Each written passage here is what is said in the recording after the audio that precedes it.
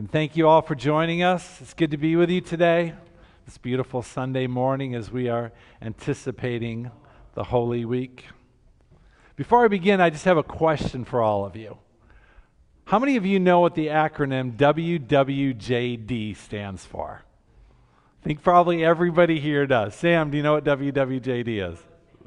What would Jesus do? Cole, do you know that? All right, didn't raise his hand. Good answer. Good question, Sam. Some of you probably remember back in the late 80s, that whole theme of what would Jesus do, WWJD, became very, very popular. I found out this week that actually where that WWJD kind of popularized was actually in Holland, Michigan. How many of you knew that? It was actually a youth group in Holland, Michigan. The youth pastor decided to, in order to get his kids involved and kind of live a godly life, he got them all these little bracelets that said WWJD. And the whole goal with that, as most of you probably know, is that before you do anything, say anything, buy anything, participate in anything, you would say, what would Jesus do? And that whole concept popularized very quickly in the late 80s, and it spread all through Michigan and then all parts of the United States and the rest of the world. And so it's common to see WWJD on coffee mugs and on anywhere. It was everywhere. And almost that whole WWJD became its own subculture in a way. And it became like its own Christian ethic. One of the professors at Fuller Seminary said in the early 90s, that was the Christian ethic. What would Jesus do? And it does make it kind of easy if you're trying to participate in Christian ethics that everything would run by the idea of what would Jesus do? And it's a good idea. It'd be nice if ethics were that easy just to say, what would Jesus do? But as you can imagine, the problem kind of comes in when you have to answer the question. What would Jesus do? How would you answer that question? Because as we know quickly, when you're going to answer that question, in comes our own biases and our own, see, lunch is getting in the way. In quickly comes in our own biases and our own ideologies that kind of influence how would we answer the question of what Jesus would do. And so I think it's important for us as a church to, as we are going in this Lenten journey, to really understand, if we're going to understand what would Jesus do, we have to understand his character. We have to understand his heart. We have to understand what did he actually do. And so during this Lenten series, we're focusing heavily on Jesus' character, because when you know Jesus' character, it influences on how we relate to him, and it helps us understand what he would do. I think if we're honest, we'd all know sometime when you're watching TV or you're watching the riots that happened outside the Capitol building, suddenly you see a person with a bunch of Christian t-shirts on, and they're doing stuff that's pretty stupid. And you get kind of embarrassed while you're watching that because you're like, oh no, this isn't going to go well. You know they're going to kind of give us a bad name. And it's often people, the problem isn't so much their intention, it's simply that they don't know Jesus very well. And so they're not being that good of representatives of Jesus. So we're really focusing this month on how do we know Jesus better. I want to read this quote by David Platt. This is one of my favorite quotes by David. I usually read it about once a year, and I think it's been 2 years. It says, fundamentally, the gospel is a revelation of who God is and who we are and how we can be reconciled to him. Yet in the American dream, where self reigns as king or queen, we have a dangerous tendency to misunderstand, minimize, and even manipulate the gospel in order to accommodate our assumptions and our desires. As a result, we desperately need to explore how much of the understanding of the gospel is American and how much of it is biblical. And in the process, we need to examine whether we have misconstrued a proper response to the gospel and maybe even missed the primary reward of the gospel, which is God himself. I love that quote. I think it's important for us to remember as we are coming into Easter, that we remember that our goal is to have the mind of Christ, and our goal is to go through this kenosis process of emptying ourselves. I want to start by reading a couple of verses from the book of Jeremiah. I love Jeremiah. And in Jeremiah 2, verse 5, that's probably one of the most popular verses in the Bible. Before I formed you in the womb, I knew you. Before you were born, I set you apart. I appointed you as a prophet to the nations. We quote this verse a lot, and it gives us a lot of comfort to know that God knew us before we were even born. and that God knew us but had a plan for us, and a plan and a purpose and a destiny. So God comes to Jeremiah and he reminds Jeremiah that I knew you before you were born. And I created you with a specific purpose and a specific plan. So God starts telling Jeremiah, I want you to be a prophet, that you're going to go to the Israelites and you're going to tell them what they're doing is wrong. And as you can imagine, Jeremiah's a little intimidated by that. He doesn't want to be the guy that has to tell the Israelites where they are wrong. So God encourages Jeremiah, and he tells Jeremiah, I will be with you, and I will give you strength, and I will protect you. And so then he tells Jeremiah the list of all the things that the Israelites are doing wrong. And then when you come to verse 13, it says this. God says, my people have committed 2 sins. They have forsaken me, the spring of living water, and they have dug their own cistern. You're kind of surprised when you read those verses because you're like, wait a minute, God, you just listed out a bunch of sins that the Israelites did. You talked about all the idolatry they did. You talked about the defiling that they did in the land. You can read other parts of the Bible and you find all these sins. And now, God, why are you saying there's just 2 things? What happened to all the other ones? Why are you ignoring all the other sins? Why only 2? See, I think what God is doing right now, he's boiling down all of Israelite sins into 2 things. He's saying, number 1, you've rejected me by not looking to me to meet your expectations and your needs and your desires. Sin number 1, you don't think I can meet your needs. That's what God's saying that the Israelites are doing wrong. They don't think that God can meet their needs, their expectations, their desires, their hopes, and their longings. And he says, because you don't think I can meet your needs, then you're looking someplace else to get your needs met. That's what God's saying to Jeremiah. All your sins are going to come down to 2 things. You don't believe that God can meet your dreams. You don't believe that God can satisfy you, so you have to look someplace else. And this is what Jeremiah is going to tell the nation of Israel. It's pretty simple when it comes down to it. That the Israelites' biggest sin is they don't think God can meet their needs. It shouldn't be that big of a surprise because you look in the Garden of Eden with Adam and Eve. God was meeting every single one of their needs. They had everything they needed. They had a perfect relationship with God, the perfect relationship with each other, everything they needed. Until the enemy comes in and says, hey, I think God's holding out on you. I think there's something missing in your life. There is something that you don't have that you would be better off if you had it. So what did Adam and Eve say? Oh, okay. And they walked over here and they ate from the tree that God told them not to. See, sometimes it's just as simple as not thinking God's going to meet our needs, and we wander off and we look another place that we can get our needs met.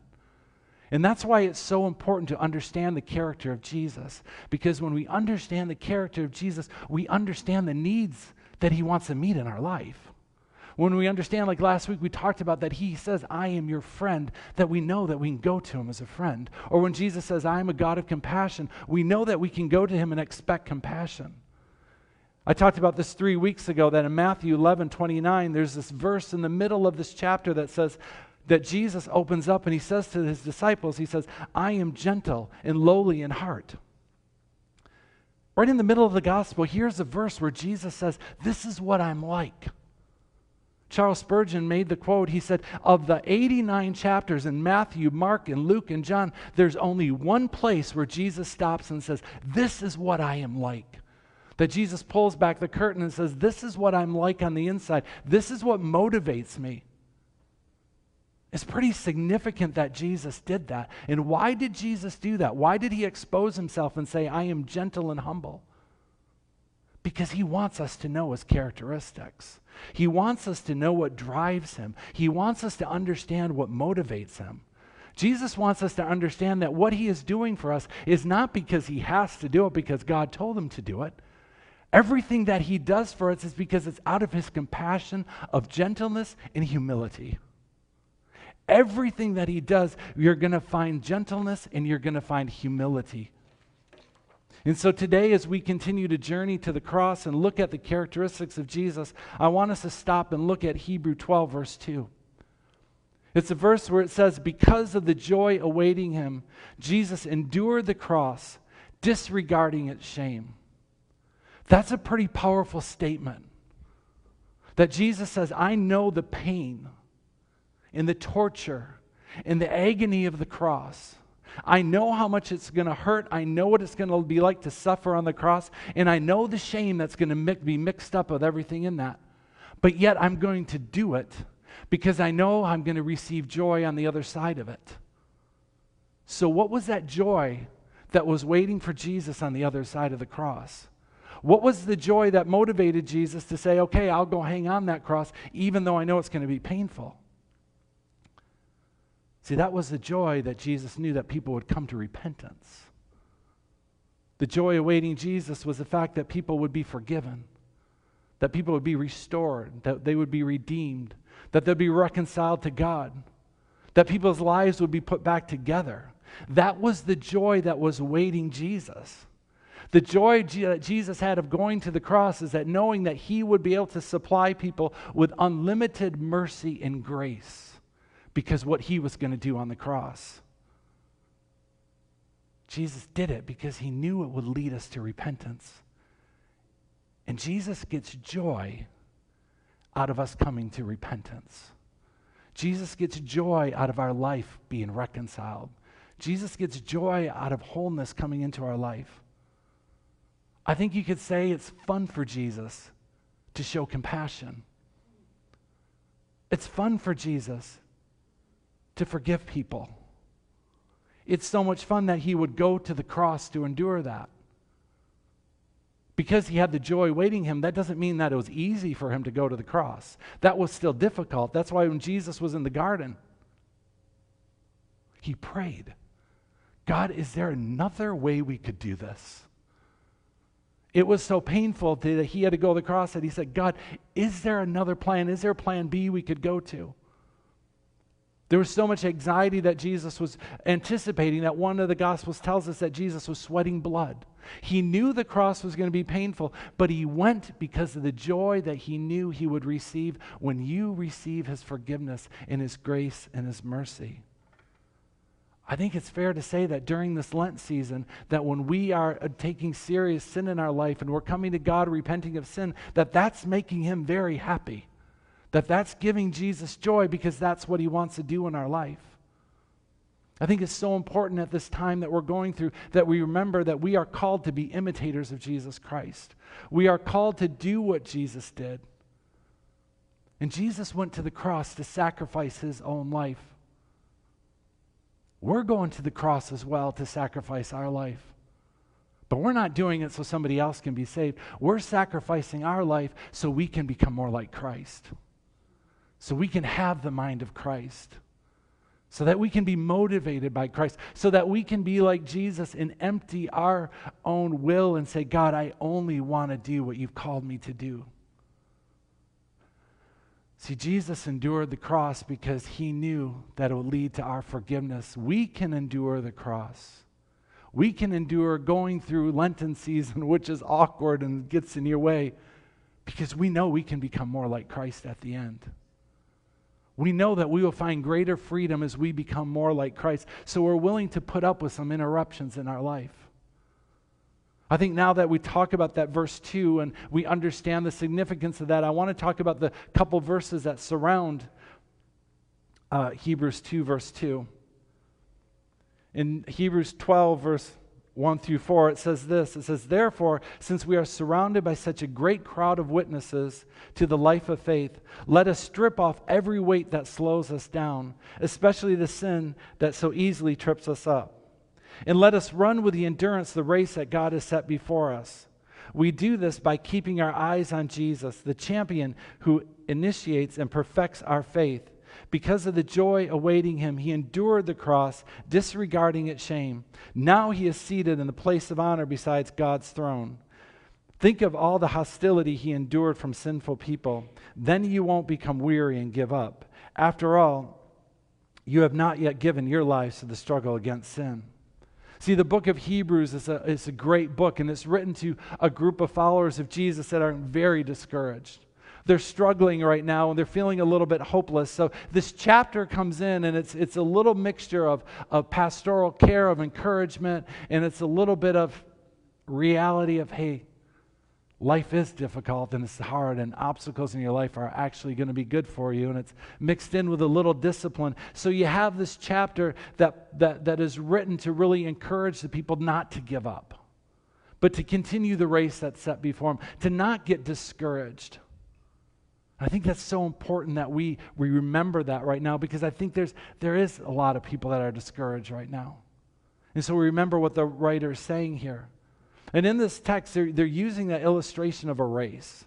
Some other translations say that instead of a race, you could say it's like a wrestling match, but it's some kind of contest. I like the word race because race here is the Greek word agon, which is where you get the word agony. So in this word of race, there's this undertone of, yes, your life is like running a race, but it's also going to have obstacles of difficulty and hardships and things that are not pleasant. It's a little discouraging to read because none of us want that.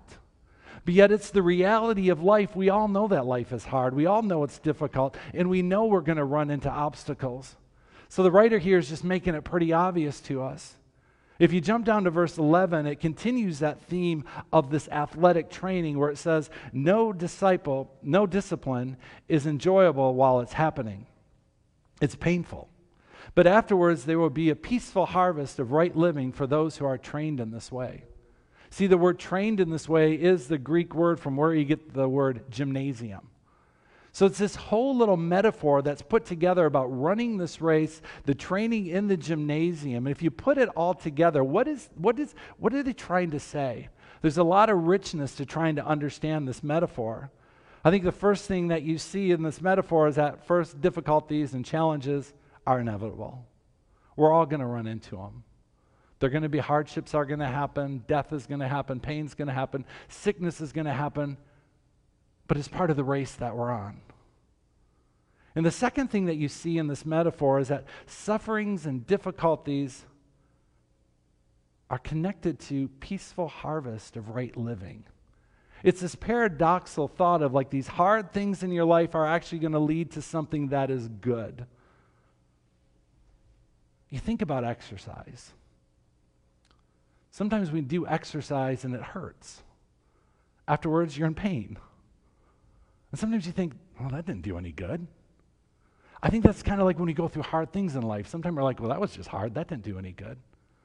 But I think the metaphor that they're trying to make us understand here is that sometimes in our weakness, we're the strongest. I mean, think about it when you work out. Maybe you're a weightlifter and you lift weights and like you can do a certain amount of weights every day and it's no big deal. But then the next day you add on some weights. And you do one set of reps, you're like, well, that wasn't that bad. But then you keep on doing another set of reps. Then another set of reps. You get done by the end of the workout and you're like, wow, I feel really, really weak. I have no strength. That was really hard. It's easy to look at that workout and say, well, that just proved I was weak. No, that workout actually proved that you are stronger because you could actually lift more weights. You might be sore right now, but you actually increased your ability for endurance and lifting more weights. And I think that's what this chapter is trying to get us to see. Some of you are hurting right now because you've been exercising your faith a lot. You've been exercising your stamina a lot, and your muscles are a little bit sore, and you feel pretty weak, but actually you're stronger. When you walk out of the gym, yeah, you might feel a little weak, but you're actually stronger than actually when you walked in. But it's easy at that moment to get discouraged and to think, what good was this?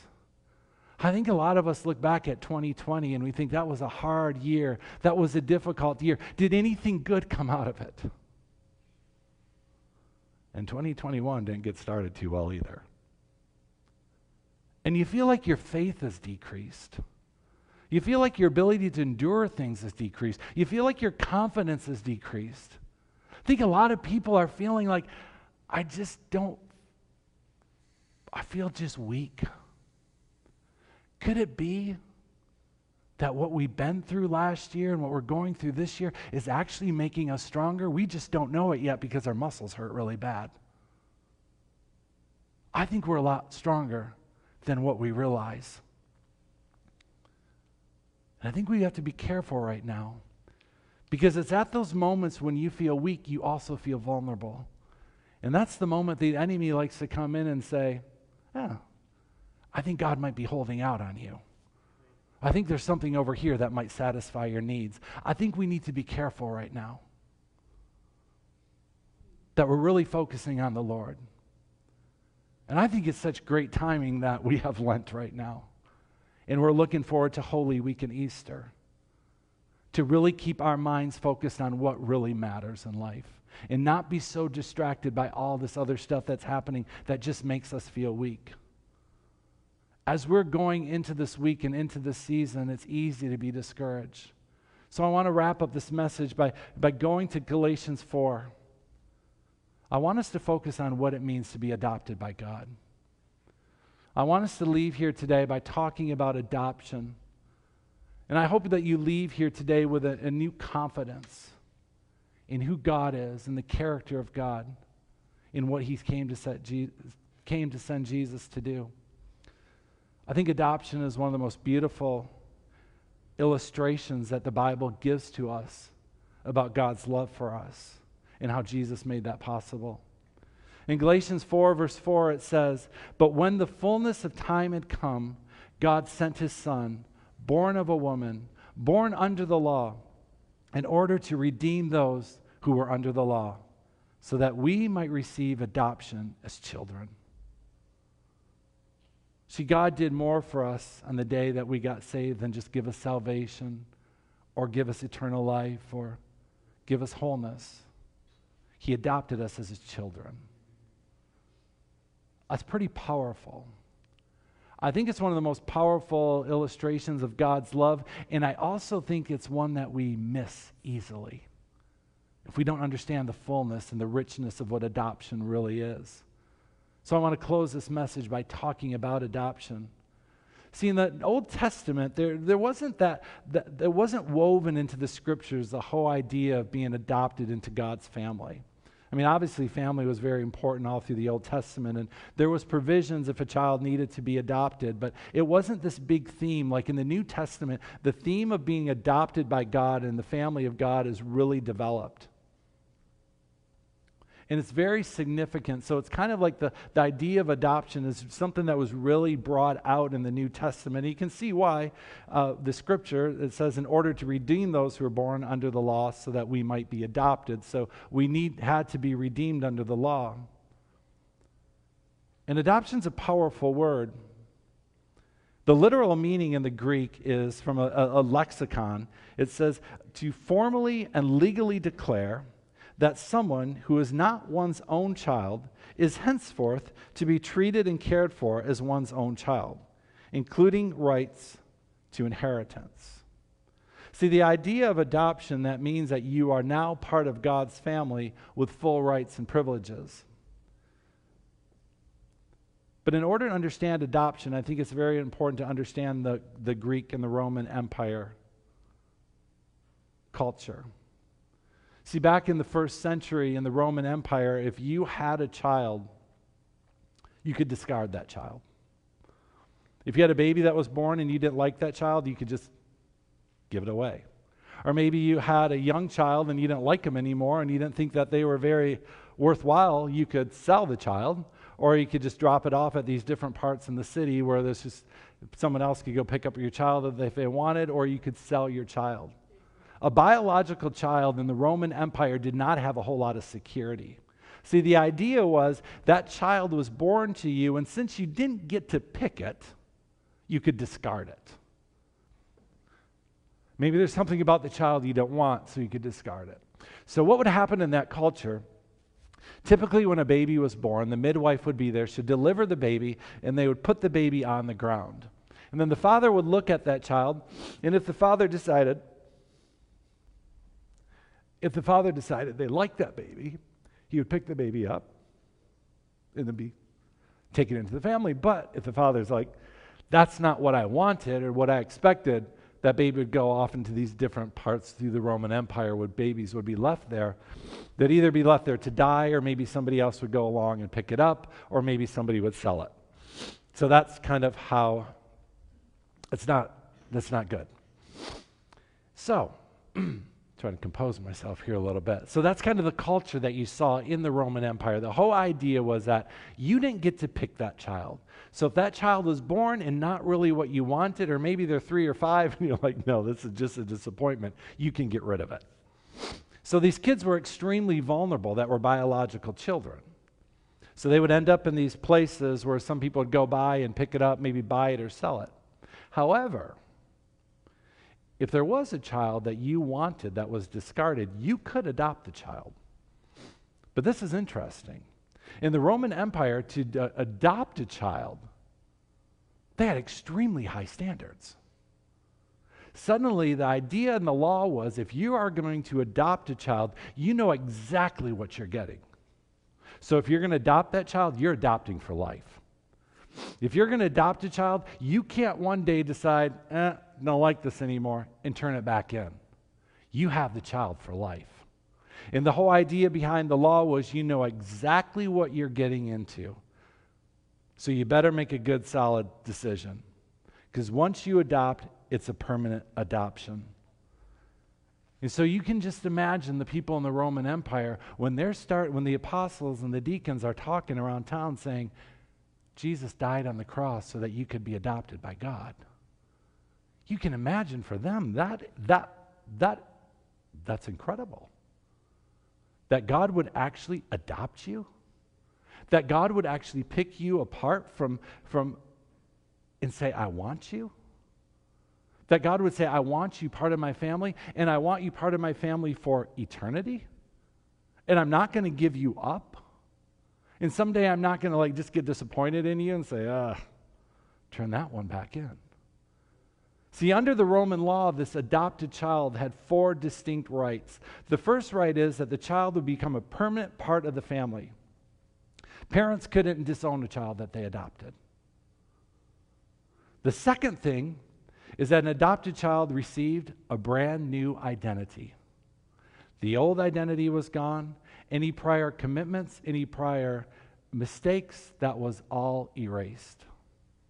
The third thing is that this new child had new rights and responsibilities that they had to participate in. And the fourth thing is that the inheritance for that child would start immediately. They wouldn't have to wait until the parents were deceased in order to get their inheritance. They started to get their inheritance right now. That's how they became matriculated into the family, that they became joint heirs with the other siblings and part of the family, that they all shared things together. And so you see in this culture that God used what happened in that culture to help us understand the adoption that He does for each of us. See, God shows us in the Scripture that what He selects, He keeps for life. And that what God chooses, He keeps for life. And when God chooses somebody, He gives you a brand new identity. And your past debts and your past sins, they're forgiven. And He takes you into His family and He gives you your inheritance. And He blesses you abundantly. See, God takes the ones that nobody else wanted. God takes the ones that other people discard. God takes the ones that had rebelled against their parents and got discarded.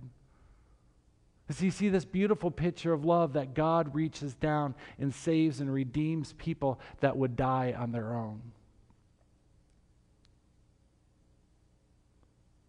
It's a beautiful picture that God would reach down and pick up a baby that was left for dead. We know in Genesis that when God created Adam and Eve, He did reach down to the ground and He picked up dirt and breathed life, molded and breathed life into it. God could have discarded each of us and started fresh. But yet He picked us up off the ground and restored our lives. That's the picture of compassion that we see with God's adoption into His family. That God will do whatever it takes to adopt a person, and He will adopt us out of any situation that we are in. He didn't have to do it, but He chose to do it. In Deuteronomy 30, verse 3, it's this beautiful verse that says, God, your God, will restore everything you lost. He will have compassion on you. He will come back and pick up the pieces from all the places where you were scattered. See, God could have easily overlooked each of us. But his heart of compassion said, I'm going to select you and I'm going to restore you. I think it's so important for us to remember adoption. Because there's so many times in our life, I think, that we feel discouraged. And we wonder, is God, is he given up on me? Has God forgotten me? I think there's sometimes we think, wow, this situation I'm going through is so difficult. God obviously must have abandoned me. God doesn't abandon people that he adopts. It's out of his character, and it's out of the illustration that he told us.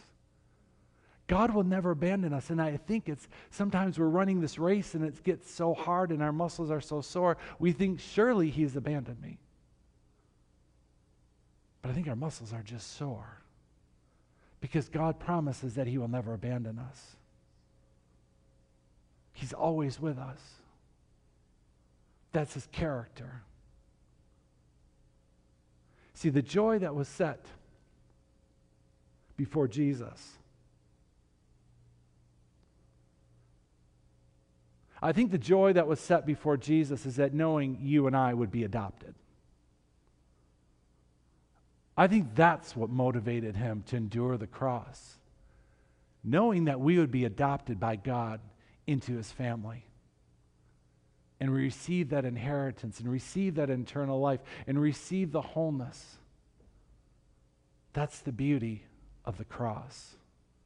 That's the beauty of the character of Jesus, is that he will do anything for you and I to give us that eternal security. And that's why we can go to him with full confidence, knowing that he will meet every single one of our needs, because he is the adoptive parent that will never give up, will never turn away, will never discard, because he knew exactly what he was getting into when he adopted us. He had full disclosure. So God, I do thank you for today. And I thank you, Lord, for your message of adoption, that, Lord, you came into our life at a strategic time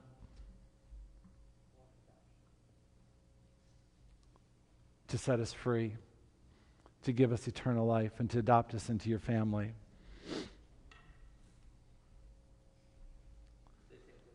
God, the concept of adoption is more than I can really understand. And the concept of your compassion is more than I can understand as well. But Lord, we want to understand it.